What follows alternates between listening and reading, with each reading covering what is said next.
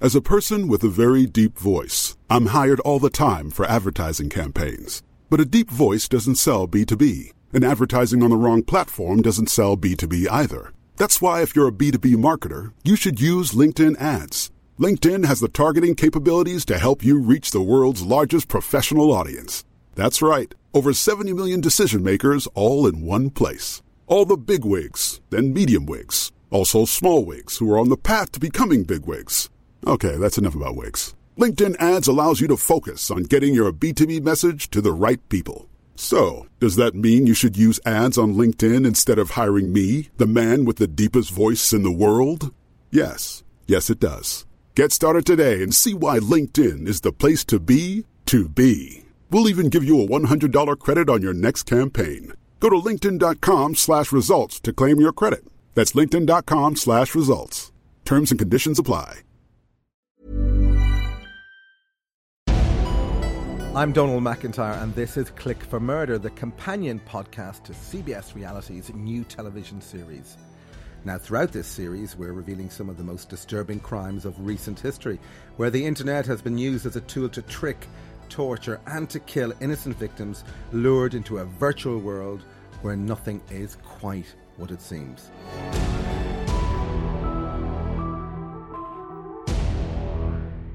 On today's episode, we look at the case of 15-year-old schoolboy Sofyen Belamouadde, who was stabbed to death by a vicious mob in the middle of the London rush hour. It was a crime that shocked the nation and led to the largest murder prosecution for joint enterprise in the history of the Metropolitan Police. But how did a petty school rivalry turn into a bloodbath in just 24 hours? Joining me to discuss this extraordinary case are Dr. Elizabeth Yardley, Director of the Centre for Applied Criminology at BCU, Birmingham City University. Welcome, Liz. Hi. And also joining me again is clinical forensic psychologist Mike Berry. Hi. Well, let's start by getting some background to this case. Sofyen came from a very loving family. He was a devout Muslim who observed Ramadan, played football, enjoyed school, and generally he was a happy and content young lad. There doesn't appear to be any warning signs of gang activity or significant antisocial behaviour. That seems to be a fair assessment, Liz. It does seem to be, doesn't it? And whenever we see cases like this, when there's been a big confrontation between two groups of young people, we often look to the gang narrative, don't we, to look for answers. But these weren't kids who were living on the margins of society on a sink estate with multiple deprivation. These appeared to be children from nice backgrounds with supportive families. And so this is quite bizarre. Sofyen's school wasn't particularly troubled or performing poorly. There was, ambitious young children and driven teachers looking to inspire and unlock the potential of this generation, and then something went significantly wrong. Yeah, there was a confrontation between these two schools, wasn't there? And this is something that we find in children from most backgrounds. There is a bit of a school rivalry. If you have two or more schools in a local area, children's sense of belonging tends to be with the school that they're attending. And there are confrontations, but they very rarely end up in somebody being killed. Specifically, there was a feud between the students at Sofyen School, that's the Henry Compton School for Boys in West London, and a nearby school, that's St. Charles College. And so there was a rather typical rivalry, and it appeared to be a fight over a girl. And this continued with some flashpoint on the 24th of March in 2010, when there appeared to be a clash between the rival pupils at a nearby McDonald's. Some chips were thrown, and a friend of Sofyen threw a punch at one of the St. Charles kids. And, this is as innocuous as you can get, some chips thrown and a punch. Well, it happens every day of the week in the schoolyard.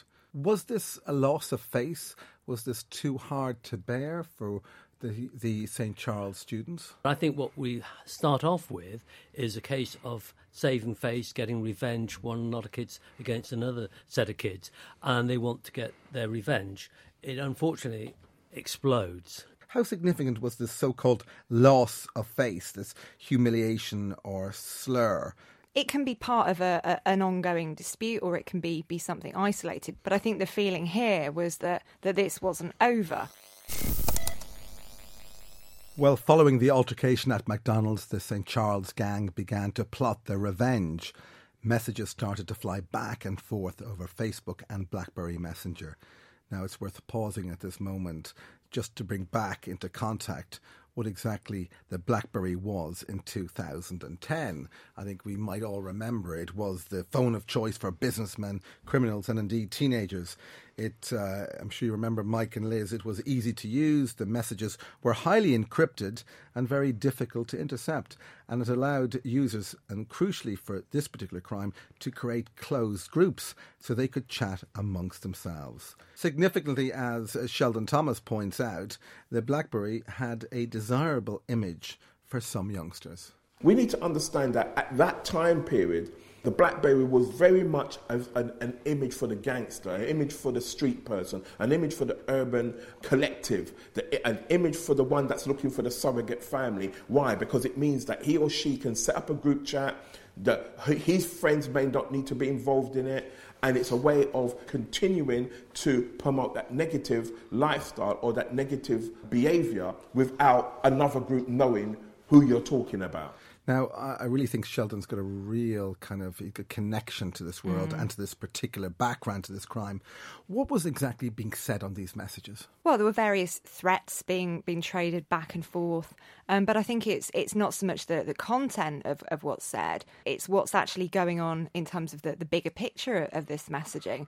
And what we've got here is a lack of kind of adult and mature people who could potentially put the brakes on it. So this is something that these teenagers are engaging in on their own, and nobody is stepping in to say, hang on a minute, this is getting out of hand. But isn't it also hugely significant because it's in the digital ether?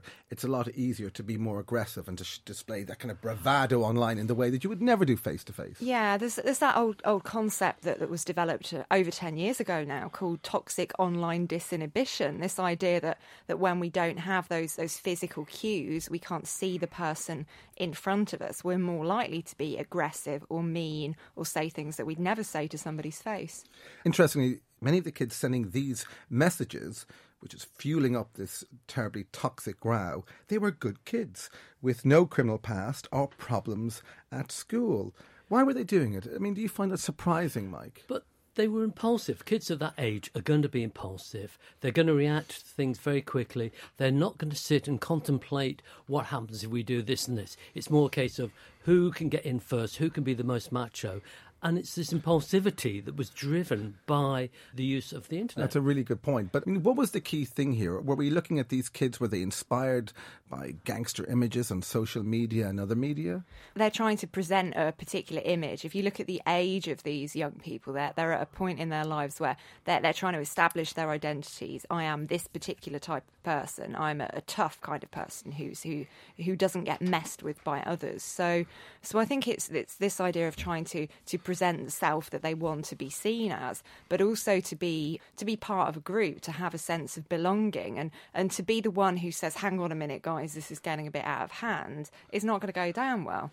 Is social media making them overly hyped and frenzied? Yes, without any doubt. You're getting instant messages back. So you put out a message, we ought to get them, we ought to do them over, and you're getting messages back saying, yeah, let's do that. You're getting that instant feedback that what you're saying is right. And all the time, it's just jacking up the arousal level. I mean, it's instant gratification, isn't it? Whatever your motivation is, you're being fed this and you're into a fury, and this is being added to and multiplied, and eventually it becomes, into a frenzied murder. And there's this idea of kind of data permanence. So you've got your BlackBerry phone and you can look back at the messages that have been exchanged between you and your group of friends. You kind of can ruminate over it. And it's always there. They're not going to be turning their BlackBerries off, are they? So the opportunity for this to dissipate and to fizzle out, it is not as significant as it would have been before. So there's no safety valves. There's no kind of communicative safety valves. There's no adult. There's no young kid who's saying this is getting out of hand. It just is going towards this volcanic eruption. But it's also incredibly exciting. And this is what we've got to remember. This is excitement in a world that isn't that exciting for kids. School's boring. And here we got something exciting that we can add to and we can increase. I think people forget how exciting violence can be. So what exactly is being said? Well, some of the language that they were using, talking about getting tooled up and obtaining weapons, but are they actually planning on using them? Well, while most of those sending the disturbing messages on the evening of the 24th of March in 2010 had no criminal past, one St. Charles pupil was actually known to the police. 17-year-old Samson Odigbune had a criminal record and had once been placed on bail for brandishing a samurai sword on a bus. You know, brandishing a weapon on a bus is quite a threatening thing. It's incredibly. But is it inevitably going to lead to a murder? No, most of the time when people are waving those swords, they are acting in a macho way, or they're trying to frighten people or keep them from a distance. You don't normally use that weapon to kill somebody. It's not a very good weapon to kill with.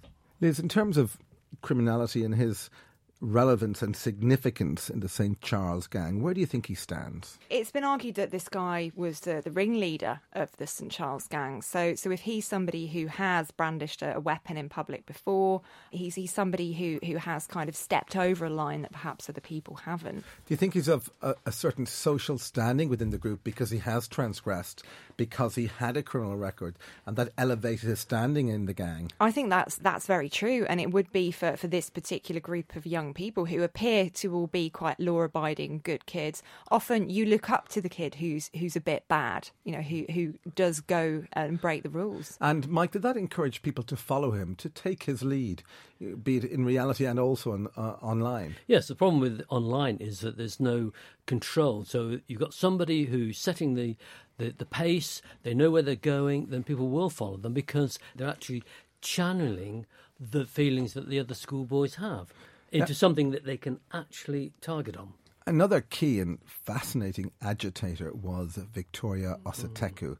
And this 18-year-old had adopted a social media alter ego with the name of Missy Mafia, which kind of speaks volumes. It does, doesn't it? This is somebody who is perhaps modelling herself on some of the R&B artists who make out that they're a bit bad, they're a bit edgy. If you think about women's violence, women don't tend to be physically violent. That tends to be men. It tends to be a kind of very male-dominated type of crime. So to have a woman kind of is stoking the fire to this degree is quite interesting. This woman is unusual in that I think she's both a bully and a victim of bullying.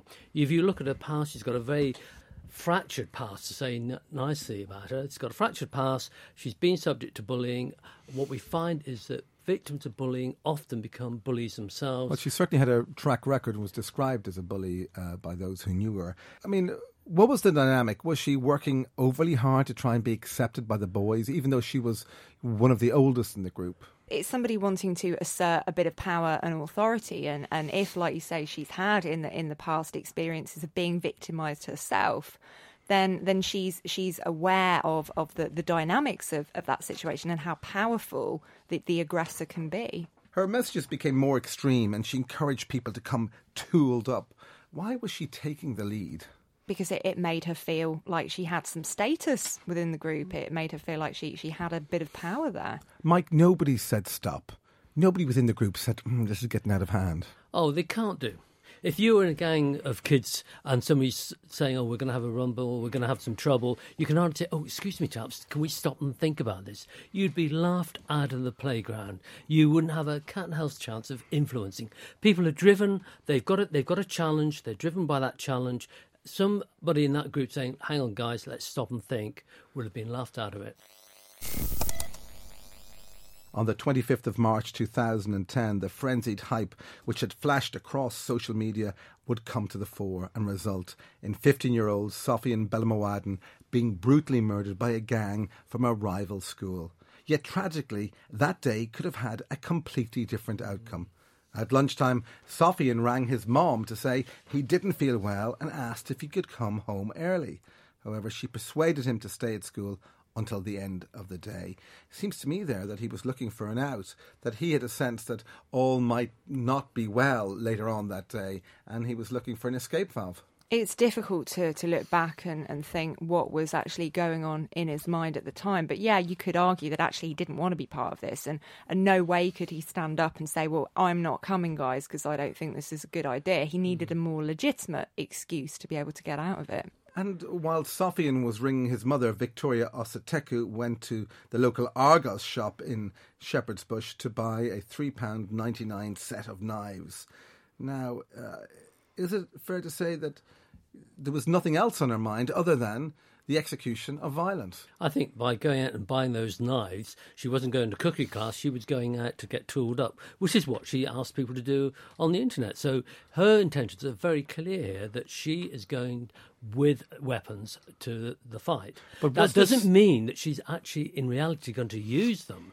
A lot of waving of knives, a lot of macho prancing about is more likely to happen. Do you think that buying the knives was an act of bravado and she never really thought they would ever be used?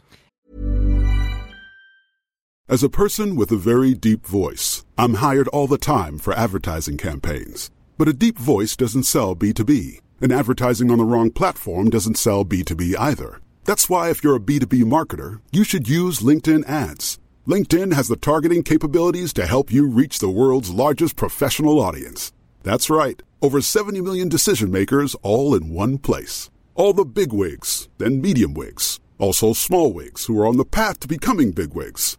Okay, that's enough about wigs. LinkedIn ads allows you to focus on getting your B2B message to the right people. So, does that mean you should use ads on LinkedIn instead of hiring me, the man with the deepest voice in the world?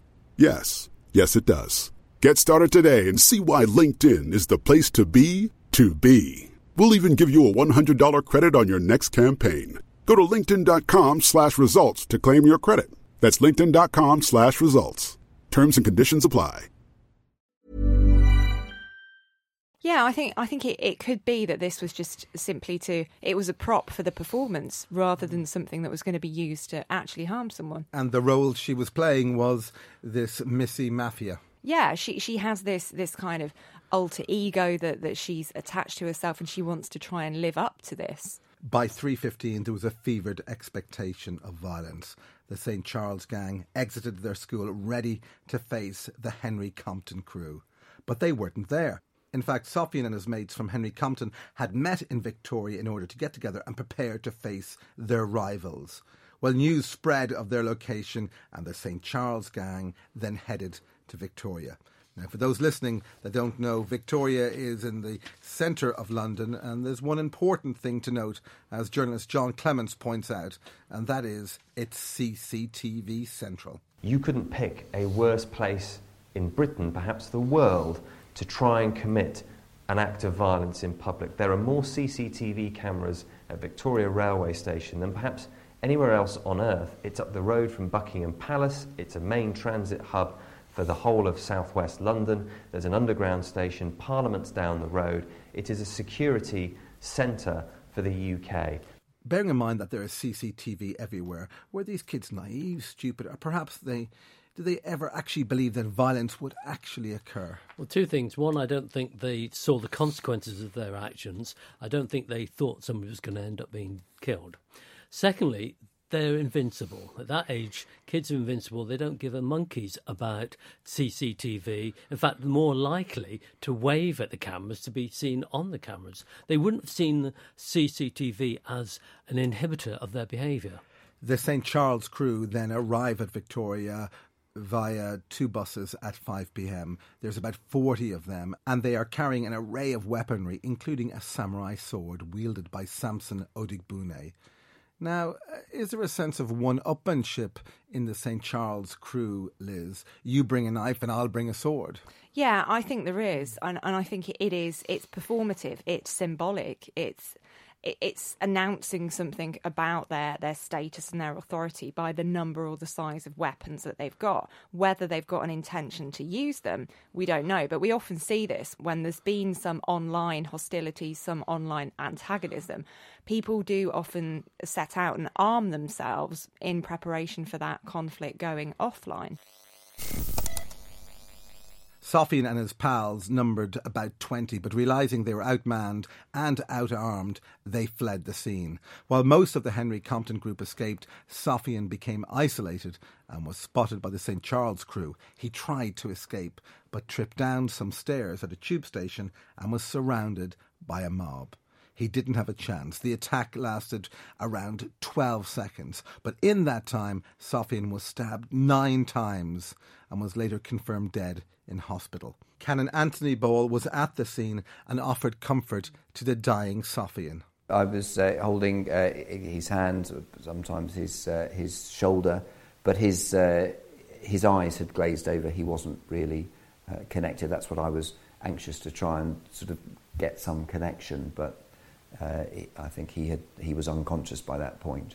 Well, by now the St. Charles gang had become frenzied. They appeared to be like a pack of wolves. And if it was just 1 or 2 of them, I don't think that this would have happened. I think that the sheer number of these young people that were there, all reinforcing each other in that moment, contributed towards this. Now, I mean, I've been the victim of a kind of frenzied pack attack by football hooligans, and, you know, it's hard to know what's going on there, but, you know, the question I have to ask is, did the students did they lose all sense of reality? In many ways they did. They're taken up by the passion of the fight, and that concentrates their energy on that. And they're not thinking moralistically. They're not thinking about what's happening to other people. They're only interested in winning the fight.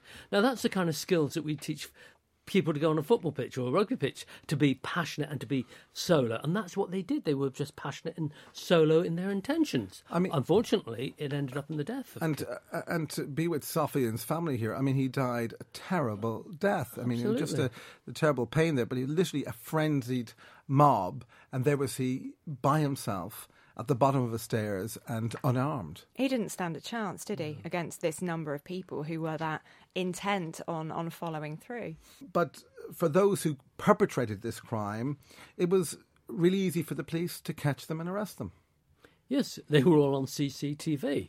And the fact that they were so easy to identify was their biggest mistake. But they didn't intend to kill anybody. It's quite clear that they didn't intend to kill, and therefore they weren't using anything to avoid detection. I think it's wrong that they didn't intend to kill. I think they weren't aware of the inevitable consequences of their action and never drifted into it. But you simply cannot come mob-handed with knives and samurai swords and not think that motivation was somewhere in the ether, Liz. Yeah, I mean, if we look at what these individuals were charged with, several of them were charged and convicted of murder. So that there is the assumption that they've gone along with the intention to harm or to kill. And that intention can be formed in seconds. It doesn't have to take hours or days to come about. And many of them left as they came to the scene on the bus. It is incredible, isn't it, the way that they kind of blend back into normality and switch back into their daily routine. And I think many of them perhaps wouldn't have been aware that Sofyen had been killed. Those on the margins of this conflict will have just fizzled away like they would have done previously. And one of the most extraordinary figures in this particular crime as a young woman, Victoria Oseteko, well, she wasn't arrested at the scene, and she brazenly goes to school the next day in the knowledge that Sofyen was murdered, and she brags about what happened. What's going on there? That's quite extraordinary. Well, this is somebody for whom violence has become quite important in terms of status and in terms of a sense of her identity. This alter ego that she's got of Missy Mafia. She wants to live up to that. But what's really concerning, she doesn't seem to show any empathy. She knows that this young lad's lost his life, and she just doesn't seem to care about that. What I find fascinating is that she was such a driving force, even though she didn't actually stab him or anything else. She was one of the driving forces behind the killing. Why do they not match the weapons with the potential consequences? Well, it was almost like the perfect storm, wasn't it? You've got all of this energy, this antagonism building up on BlackBerry Messenger. You've got a situation where both groups have actually showed up to the confrontation, and there's almost the expectation that something physical is going to happen. But I don't think they were going to kill. I think they were going to have a fight, try and win, get one over the other side, either get their revenge or maintain their position. I don't think they were out to kill. And yet, that's exactly what happened. How do you explain that? I think quite clearly they were psyching each other up, the whole groups. They were building up the tension. But I don't think they understood the consequences of what they were doing. The knives were there for show. They were propped to make them look macho. They had no intention to kill, and I think if they look back on it, they would still say the same. They did not intend to kill. They don't understand sometimes the consequences of their behaviour. They don't understand group dynamics and the way that people become disinhibited by the group phenomena. We know this as psychologists. It changes people's decision-making. They're much more risky behaviour. I still don't think they planned to kill because I don't think they had the consequences in mind. The police eventually caught up with Victoria Osateku, and she, alongside 19 other defendants, were charged with murder under a legal principle called joint enterprise, Mike. Right, the principle of joint enterprise is very simple. If you are in a gang and one member of your gang kills somebody, the whole gang is held responsible, even though you may not have done anything to inflict the injury on the dead person. You are held being joint responsible for their actions. And it doesn't require a member of the group to intend to kill or cause serious harm. It only requires them to foresee that another member of the group might kill or might inflict serious harm. So it is quite a contentious law, isn't it? But if you bring a samurai sword to an event where there's student warfare about to take place, it's not entirely surprising that joint enterprise was really brought in. I completely agree in terms of the individual who comes along with the samurai sword, but a lot of people who criticise this law think that the effect it has on the burden of proof is really problematic because it allows those who are quite remote from the kind of hub of the crime to be sort of swept up in the prosecution in the kind of sense that they're all in it together equally. It was the biggest joint enterprise prosecution ever in the courts in England and Wales, and there were 4 trials lasting over 21 months. In the end, the judge handed down 3 murder convictions and 5 for manslaughter. Others were convicted on lesser charges. In total, 17 went to prison. Well, what's clear is that many of those convicted simply were good kids. They were star pupils, did charity work. How did it come to this, Liz? They've got caught up in the frenzy. They've probably been involved in a kind of confrontation before where nobody's come to any harm. And it's this sense of belonging that they have to the group overriding everything else. And the fact that this has been happening in this kind of closed little online community has meant that it's been cooking away. Interestingly, Samson Odigbune, who was convicted of murder but didn't actually land a blow on Sofyen and was nowhere near the scene of the crime when Sofyen was murdered, he was convicted and, of course, effectively for bringing a samurai sword to the area. Yes, because clearly people would think that his intention was to use it. And Victoria Osateku was convicted of manslaughter despite trying to convince the jury that she was also an innocent party. Why did she try to convince the court and plead her innocence when the evidence was quite overwhelming? I suppose she's got this online persona, this Missy Mafia, that's all important to her, and then this tragic event happens, and this is going to have real consequences for her. So it's a self-protection.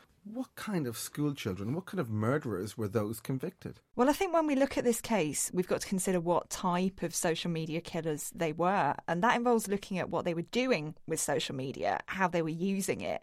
And essentially, I'd describe them as antagonists. So what's going on here is that these kids are using social media to engage in hostile exchanges with each other.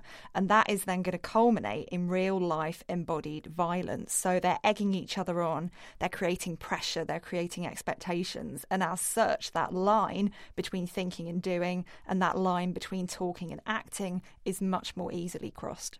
Mike, social media was the accelerant in this dispute. Without doubt it did. If it hadn't been for that, then I think the energy might have dissipated or taken longer to build up to that point.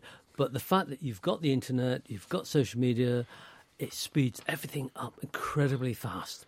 It's easy to look back and try and blame one particular factor. and looking at how they use BlackBerry Messenger, it was obviously central to this particular conflict. But everybody that was there made the decision to be there, whether or not they thought that this was going to end up in somebody being seriously harmed. And I think it's that inability to think through the consequences that is really at the centre of this. Painting a picture of the legacy of this crime, because I remember I was reading the news in ITN in London at the time and was reporting upon this. I remember being shocked and staggered, as was the newsroom, simply by the events. A streaming mob of students clashing into another streaming mob in the centre of London, wielding knives and resulting in a terrible death. I mean, it was staggering and shocking, and even still today it is. And thankfully, it's quite rare. It is. It's almost like something you'd see in a video game, isn't it? It really does seem kind of otherworldly. And thankfully, we haven't seen anything of this magnitude in recent years. Well, sadly, in the case of Sofyen Belamouadde, social media would lead to him losing his life, and his family continued to live with that immense pain. Here's his sister, Sumaya. Still to this day, it hasn't hit me that he's gone. I know I can feel the pain, and I feel that he's gone, but I always think that he just jumped on the train and he's on his way, just a train that's never ending. One day it's going to end and it's going to come back.